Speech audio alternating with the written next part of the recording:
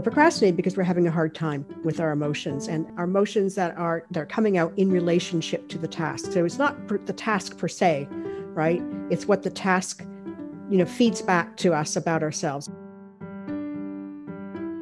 Welcome back to another episode of Everyday Endorphins.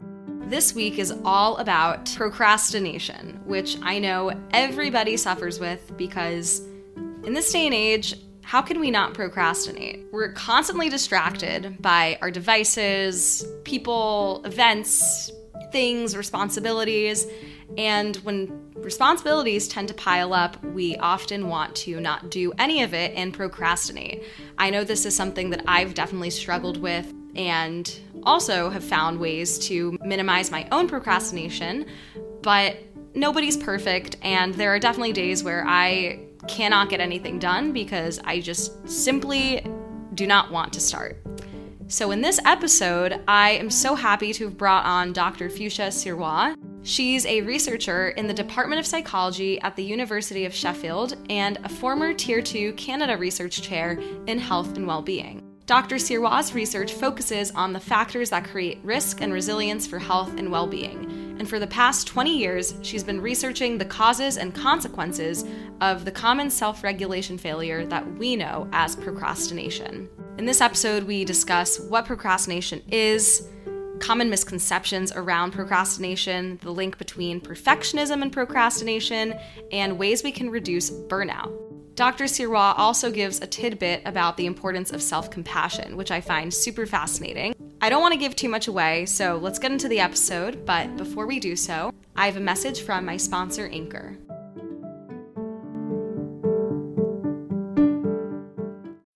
When you need mealtime inspiration, it's worth shopping Kroger, where you'll find over 30,000 mouth-watering choices that excite your inner foodie. And no matter what tasty choice you make, you'll enjoy our everyday low prices, plus extra ways to save, like digital coupons worth over $600 each week. You can also save up to $1 off per gallon at the pump with fuel points. More savings and more inspiring flavors make shopping Kroger worth it every time. Kroger, fresh for everyone. Fuel restrictions apply. Hi, Dr. Sirois. Thank you so much for coming on to the podcast today. Really glad to be here. I'm really excited to talk about procrastination and how we can learn to be better at not procrastinating, because this is something that I've had some issue with throughout college, and I've seen a lot of my peers struggle with procrastinating and putting off tasks. And I think especially in such a fast-paced, intense environment like a college campus, we are all prone to procrastinating, and there's so many detrimental effects behind putting things off. So I'd love to start off by talking about what is procrastination essentially. I think the way our society has a view around procrastination is actually quite different than what your research suggests. Yeah, I think that's true. And when we research procrastination, we have to have a really clear, well-defined way of stating what it is, so that we know when we're studying it and the findings that we're having are actually about procrastination and not what I call some other garden variety form of delay. And so you can see where I'm hinting at there that a lot of times procrastination is confused for just general delay. And while it is a form of delay, as my colleague Tim Pitchell likes to say, all procrastination is delay, but not all delay is procrastination. So all that to say that it's a very specific type of delay. And we define it then as a type of delay that's voluntary. So you've decided to delay. It's not somebody else told you to stop what you're doing and move on to something else. And it's also something that's unnecessary. So it's not like there was an emergency and you actually had to put aside what you were working on to go address something else that was of greater priority at that moment. Right. So it's, the unnecessary and voluntary delay of an intended task. So it's something you said, I'm going to do this, right? I'm going to clean up the back room.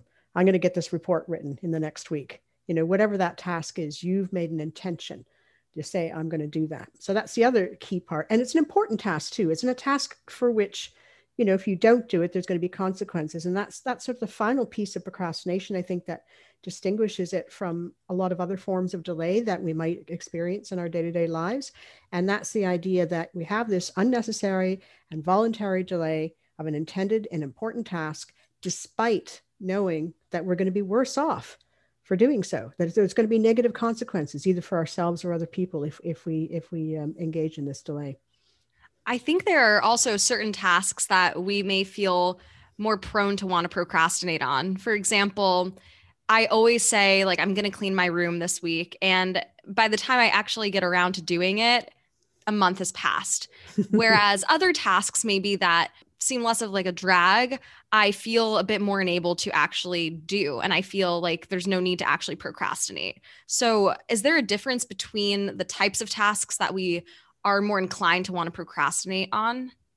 Yes, and this is what the research has consistently shown is that you're right. There's a specific type of task. We don't procrastinate things that we find enjoyable or things that we don't find to be a bother. We're happy to take care of those because when we do tasks, we get that little boost, right? We get that boost of accomplishment, of pride. We feel like we're being productive, and that feels good, and that can even give you a bit of an endorphin rush, right, when you finish your task. But if it's a task that, like you sort of hinted at, is something that's just a bother, or that you find boring or frustrating, or maybe it's stressful or challenging or provokes anxiety, you're not sure what's done.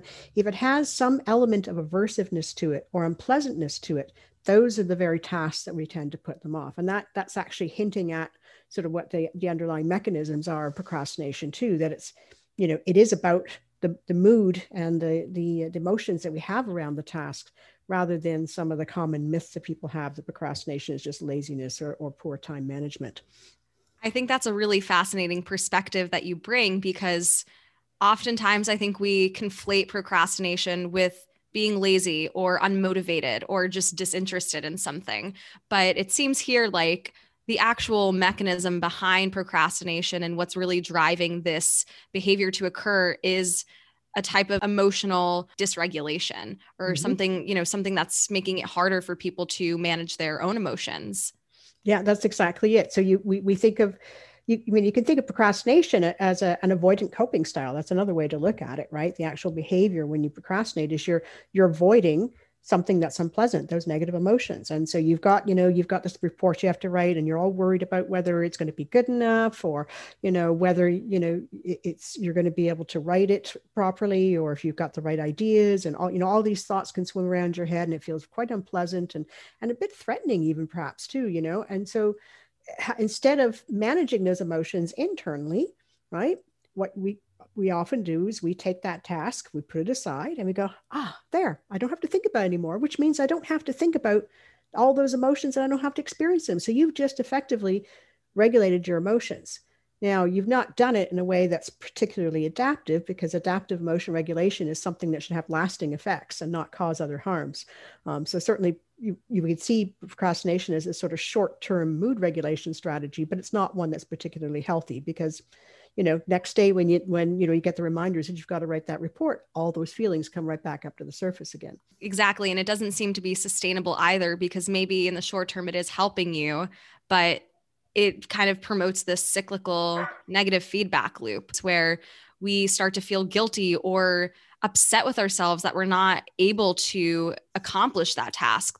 And I think, it's not even contributing to those feelings of self-efficacy where you're accomplishing one small task that enables you to feel confident and able to move on with the rest of the things that you have to do for the day, or the rest of the items that are on your agenda. No, that's exactly it. And it does feed back into itself. And I think, there's been some research on this, and research have found that people who are prone to procrastination tend to engage in these negative thoughts about their own procrastination. So you've got a task that brings up these negative emotions and negative self-evaluatory, evaluation sort of thoughts, and just basically self-criticism about whether you can do it or not. You put it off, and then that same round of negative self-talk, that same script kicks in again, but this time about the fact that you put it off. And it's hard to escape that. I think, we think often of procrastinators as people are, they're not doing their stuff, they're just having a good time. No, they're not. They're actually, when they're not working on that task, they're preoccupied with the fact that they're not working on the task, and they're feeling terrible about it. There's, like you said, there's a lot of shame and there's a lot of guilt. And some of this also comes from, some of our deeply embedded social norms about what it means to be productive in society, right? So being productive is good, being non-productive, not good. And so when you're procrastinating, you're doing something that's not good. And that can give rise to feelings of guilt, right? So guilt is associated with this idea of bad behavior, right? So I procrastinate as a bad behavior. I feel guilty. But if you have low self-esteem in particular, you can also then take that sense of, I did something bad, and then take that a step further and go, therefore I am a bad person, right? I'm not a productive person. I'm a failure, all these other negative thoughts. And then that's when the feelings of shame really kick in. And the problem with that is that when you're feeling guilty and ashamed, and these are social emotions, about your procrastination, those are the very times where you're not going to reach out to seek help. Like maybe you're missing information, but you procrastinate because you're not sure about what you're supposed to be doing. You're not going to reach out to anybody because you're going to feel ashamed of the fact that you procrastinated because of this, because you're going to want to hide that, and again, it's making yourself look like you're violating or transgressing these social norms around being productive. So it really does get into a vicious cycle, sort of a shame spiral at some point. It also seems like here that procrastination is way more deep rooted than I think we commonly can, think about or understand with people who exhibit behaviors of constant procrastination. Mm-hmm. And so it seems like there's something kind of beneath the surface behind that behavior of just putting off a task, because it's just the cyclical loop that it seems like can be very hard to get out of, especially when you're in that shame spiral, as you mentioned. And I love the point that you brought up about looking at how society views productivity. We are taught that being productive is good and that we want to maximize our opportunities or maximize our productivity to really squeeze out everything we can from an experience. And I know that I feel the best when my days are quote unquote productive. Mm-hmm. I've checked everything off on my to-do list. I have, there's minimal distractions in my environment. I'm very focused. I feel confident in myself. And so those are the days where I just feel really good about myself because I'm doing things. Mm-hmm. But then I've also tried to sometimes scale back a little bit and see what it feels like to just take a day more for myself and not feel the pressure of having to get everything done. And so sometimes I think that can be challenging because then we feel guilty because we feel like we're procrastinating or putting something off mm-hmm. for our own well-being. But I'm curious if there's an intentional distinction between the two. Taking time for yourself so that you can actually achieve more when you want to be productive and get your tasks done versus just engaging in that behavior to make the day a bit more doable or easy or relaxed for yourself. Mm-hmm.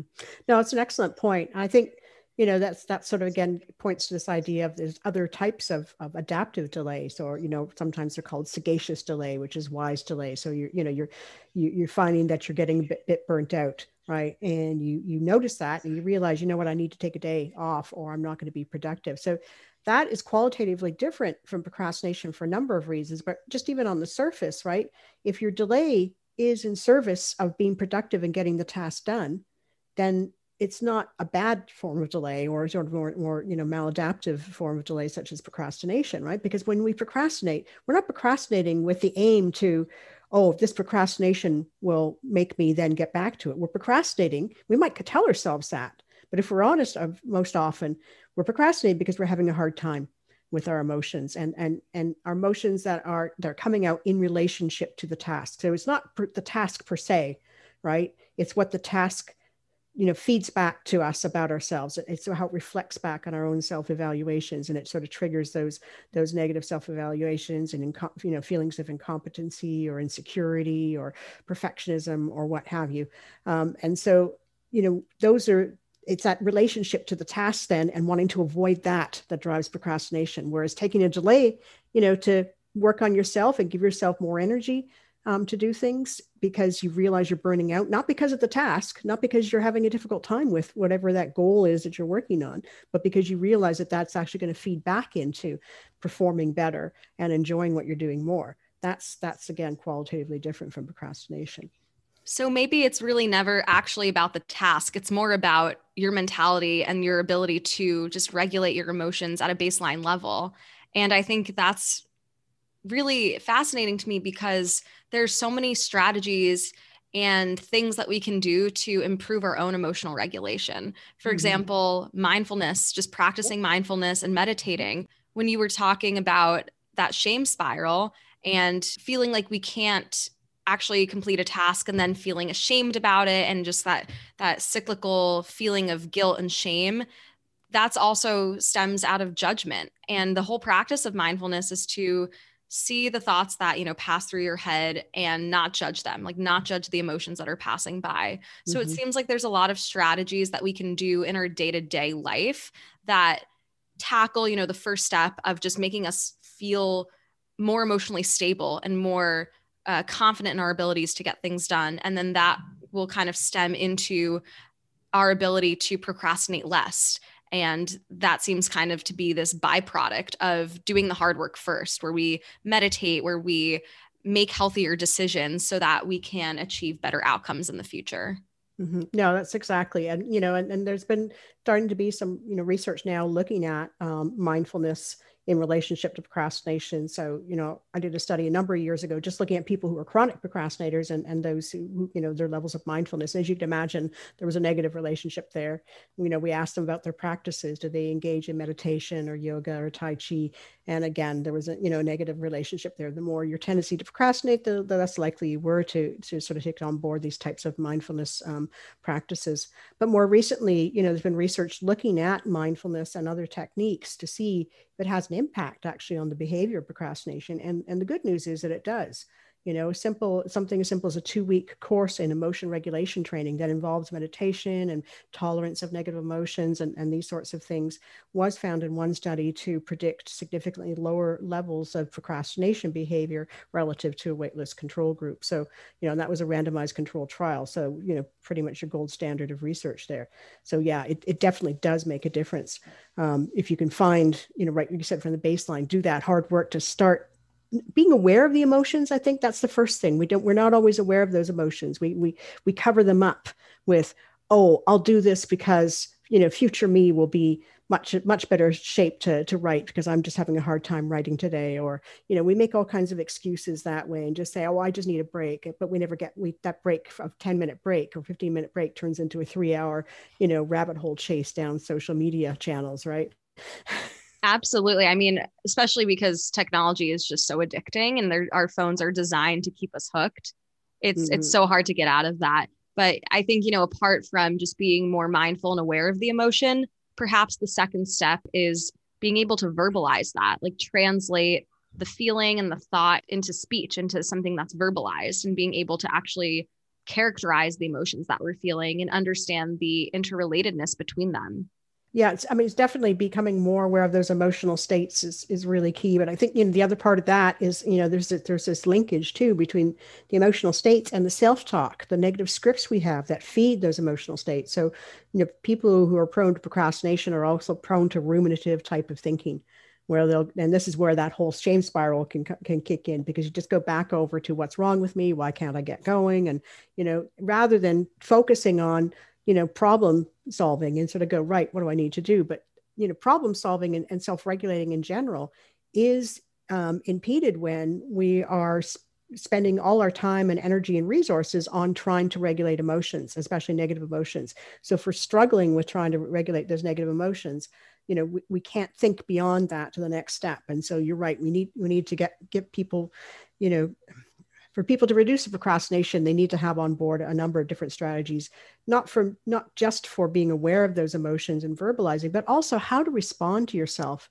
when you do struggle. Because the goal isn't to just not have negative feelings when you're struggling with a task, right? Because you might start off with the task and go, this is great, I love writing this report. Halfway through it, you're going, oh my gosh, I have no idea what I'm doing. Right. And then that's the point at where you're feeling the struggle and those difficult emotions. And that's the point where you're more likely to, procrastinate or even altogether abandon that task. And it's giving people tools to be able to manage those lapses, or you make a mistake while you're working on something, right? And so it's how we respond to these mistakes and lapses. And that's a natural pathway towards reaching goals. It's not a perfect, upward trajectory, right? There's a lot of, peaks and troughs along the road there. And we have to be able to manage our emotions when we bump into unexpected circumstances or difficulties, or realizing that we don't actually know, what we're supposed to be doing with a particular task. It's managing, our responses to those lapses and those difficulties. That's really key as well. Yeah. And I mean, that's really the only thing we can control is how we respond to a situation or a setback or a failure. And what I'm hearing also is using those setbacks or inflection points where you're feeling challenged more as an opportunity to view it as something to propel you forward. But that's definitely easier said than done, because then it goes back to this whole point about the challenge of regulating our own emotions. Mm-hmm. And that can also seem like a very daunting task. Like, oh God, I have to make sure that I'm approaching this with the most positive mindset. Like, that's not super easy to do all the time. So how can we try to build that mentality and rewrite that self-talk and the narratives that we have in our heads so that we feel a bit empowered, in our day-to-day, to have more, tools in our toolkit to actually be able to reverse that negative self-talk when we experience those setbacks or failures or challenges in the road? Yeah, no, I think, that's exactly right. We need to have that toolkit. And, so how do you move forward on things when you do experience those setbacks? That is definitely the key. It's not just starting, right? It's not just starting, but it's the completion of the task where we can run into those moments where we have an urge to procrastinate. And I think you raised an interesting point about just say being positive and just keep going. And you hear this term now, this toxic positivity, right? And that's certainly not an approach you want to have. So it's not about just keep going, it's all going to be great. When you have a lapse, it's really about, it's going back to this idea of being aware of things and accepting things. And so one sort of strategy or approach, I think that the research is starting to show is really important for managing emotions and can be really valuable for managing procrastination too, is self-compassion. And that's that idea of, there's a mindfulness in there of being aware and balancing one's emotions, but it's more than that too. So there's a synergy between that and also responding to yourself in a kind manner. When you have these lapses or you realize you're procrastinating or you're struggling with something, rather than being harshly self-critical. I think that's, there's a work ethic in there that we think that when we make a mistake, we've just got to just keep plowing on, just keep going through it, and just what's wrong with you? Okay. And we think that kind of those feelings of guilt and those sort of that negative script is beneficial. We think it'll make us more productive. We think it'll help us get over that hump. And actually, if you're prone to procrastination and have difficulty regulating your moods, it actually can backfire because it feeds back into those negative feelings and makes you want to run further away from the task rather than run towards it and actually get it done. So self-compassion can manage that by changing that script around to one that's much more kind and gentler when you have these lapses. And then the last component, and it's one I think that's really, really critical within self-compassion and also for dealing with procrastination, is this idea of common humanity, and that's accepting that everyone makes mistakes, right? And because when we make a mistake or we're struggling with something, we tend to feel isolated in that difficulty. And we think we're the only one who's ever screwed this up or the only one who's ever had questions about how to do something before. So we feel embarrassed. We feel that shame again. We don't reach out to others, right? And it cuts us off from the very sources of help that might be there to help us move forward. So I really do think that reaching out to others sometimes it would be a big benefit for procrastinators. And one of my PhD students has done some research on that and actually shown that that's the case. But all this to say that the common humanity bit is really recognizing you're not the first person to procrastinate, nor will you be the last. Welcome to the human race. You made a mistake, right? Right. So it's not a big deal. And people have difficulty with that because they think it's like giving a free pass and a pat on the back. Oh, don't worry. And it actually doesn't work like that. Self-compassion it's been shown in numerous different studies, experimental studies, where, you have people think about some aspect of themselves they don't like, or we actually put them into an experimental situation with a task where they have, failure feedback. And those people who, have either given instructions to approach that in a self-compassionate manner, or who just have a natural tendency to be self-compassionate, they actually show more motivation, more goal persistence, and are actually more successful with their goals than people that take the self-critical approach. So it's a kind of a paradoxical thing. You wouldn't think that being nice to yourself when you have a failure and saying, hey, other people procrastinate, it's not that big. I shouldn't be feeling that bad about myself for doing it. On the surface, it seems like it would make you just kind of just go, I can just, kind of coast. Like, right. Like complacency. But I think there's also a very distinct difference between self-compassion and complacency. Oh, big and one. those two shouldn't be, conflated, because as you've just mentioned, self-compassion actually will help you achieve the goals that you set out to do. Whereas if you're complacent, it will foster those more negative emotions eventually and feed back into that negative feedback loop. And I also think with everything we've discussed around self-compassion and common humanity, and also this reminds me of like loving kindness meditation, where you're bringing that to the forefront of your mind. Empathy is kind of, the central glue to all of this, I think, like understanding that we all experience more or less the same emotions, and just being able to put yourself in someone else's shoes not only shows self-compassion for your own being, but compassion for the other person as well.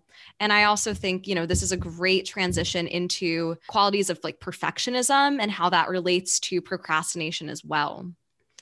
Yes. Yeah. The perfectionism and procrastination, at least certain types of perfectionism, are a lot more connected to procrastination than maybe what some people realize. When we talk about perfectionism, I think it's really important to make a distinction that there's a couple of different flavors or types, if you like, of perfectionism.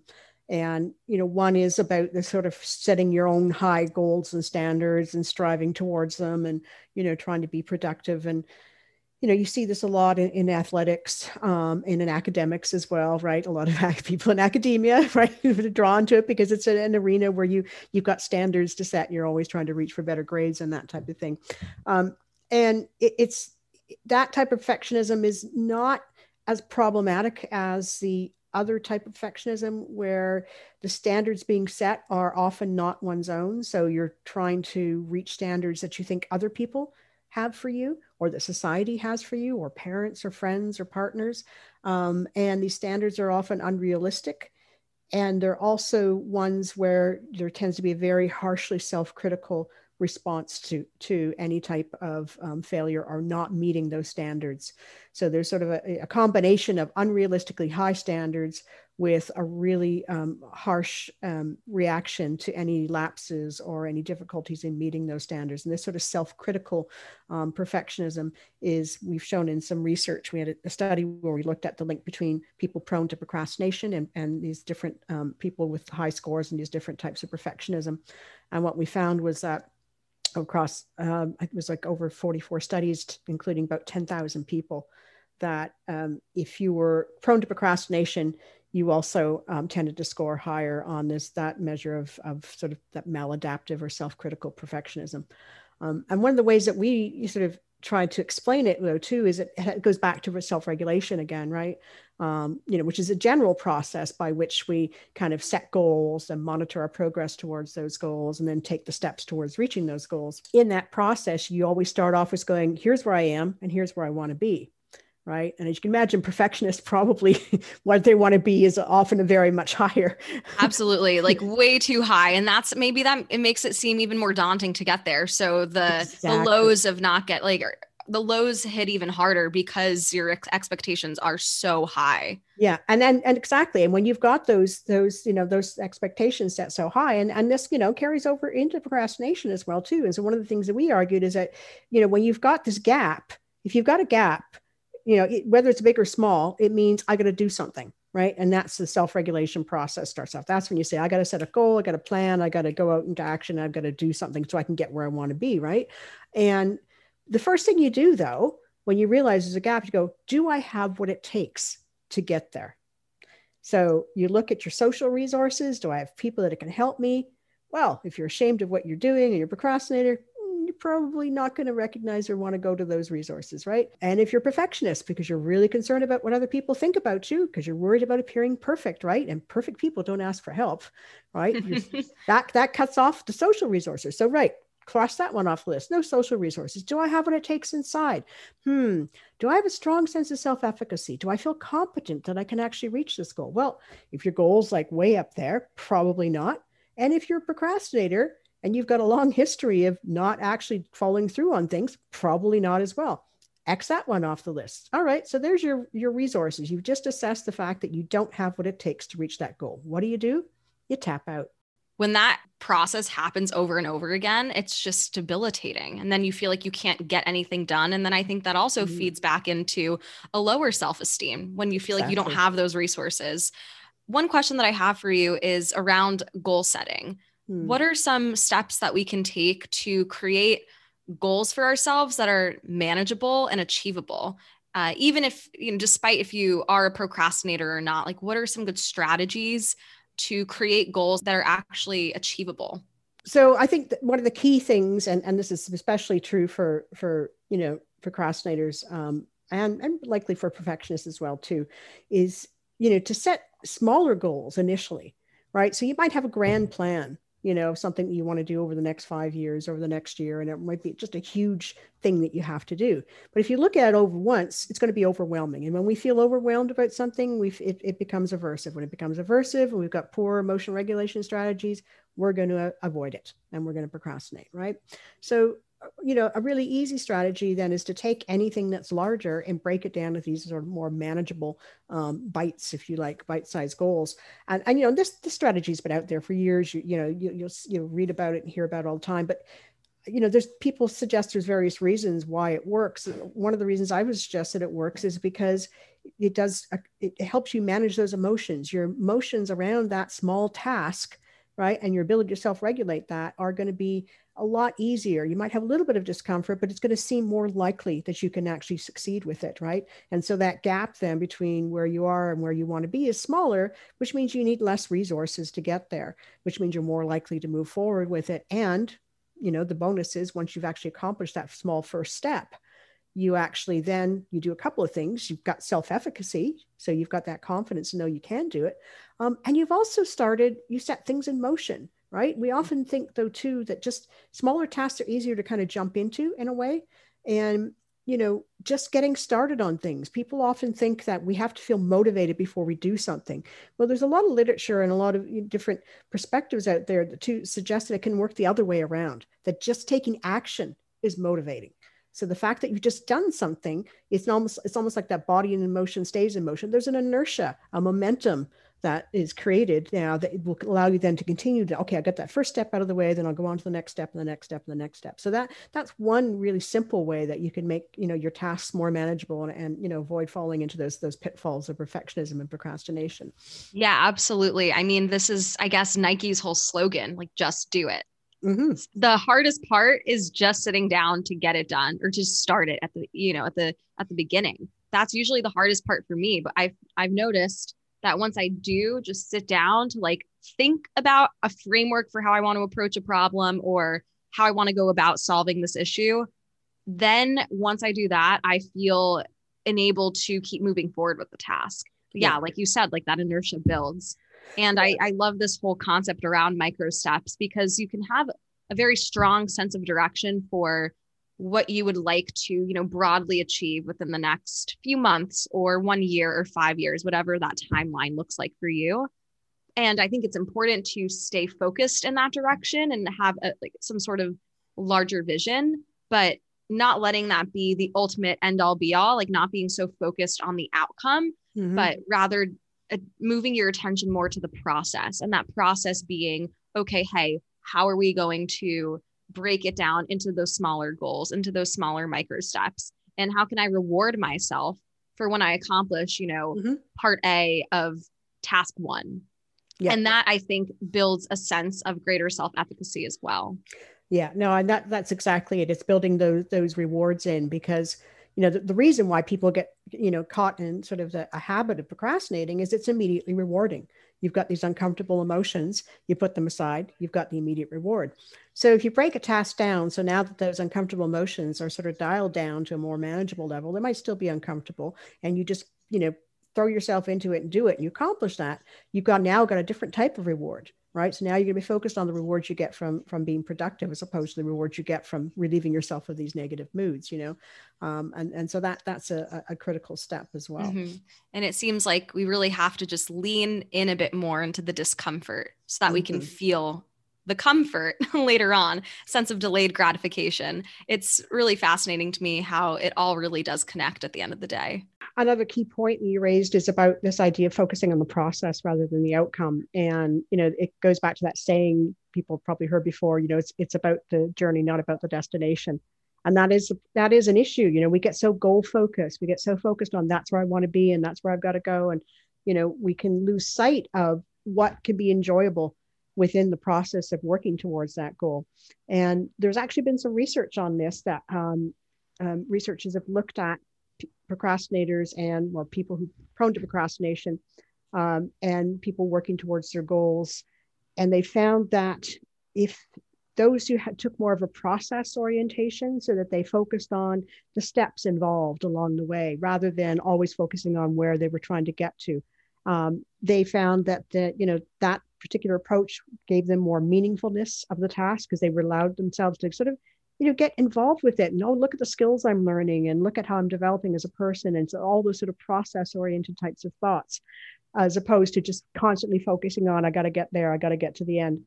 And individuals who took more of a process orientation towards their goals tended to procrastinate less than those who were solely focused on that end point that they were trying to reach. Yeah, I mean, I think that's also really important to just keep in mind, because especially when you're in college, especially by senior year, you see people achieving all these incredible things and they have all these job offers and all these incredible opportunities. And it can feel really stressful when maybe you're not presented with the same opportunities as well. And so I think, again, it's just so important to keep in mind that the destination, like really at the end of the day, doesn't necessarily matter, because you may surprise yourself with where you actually will end up if you instead focus on the path that you're taking to get there. And also knowing that there isn't one path for everyone, and there's multiple paths that will lead maybe to the same outcome at the end of the day. So hopefully ending on a more optimistic note and something that's a bit more empowering, tying back into, our entire conversation on procrastination and self-compassion and perfectionism. So I'd love to leave my listeners on that note. And, before we go, it was so wonderful having you as a guest. One question that I ask all my guests on the podcast is, what is something that brings you a bit of endorphins every day? Every day is when I'm engaging in it, because I had a good think about this. There's lots of things. There's always the obvious, exercising and getting outdoors and nature is always nice. But one of the things that really gives me a bit of an endorphin rush, I think, is when I'm mentoring, junior colleagues or, my post-grad students, and just, helping them with their research and just sort of helping direct, what they're doing and feeling like I'm giving some support and it was useful. So I find those sorts of exchanges, for me, I get a real rush. I always notice I come away from those conversations just beaming and feeling really good. So I think that would be my one of my favorite anyways, endorphin rushes.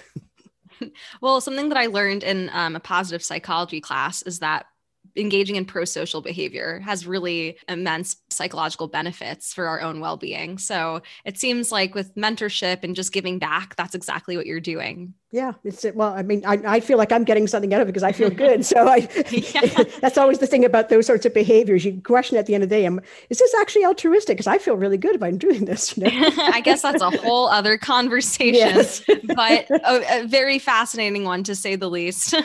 Well, thank you so much. It was really wonderful having you as a guest.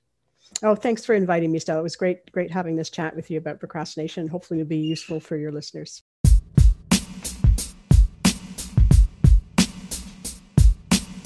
Thank you for listening, and remember to like, rate, and review this podcast on whichever listening platform you prefer. Don't forget to keep spreading endorphins and find things that bring you endorphins every day. See you next time.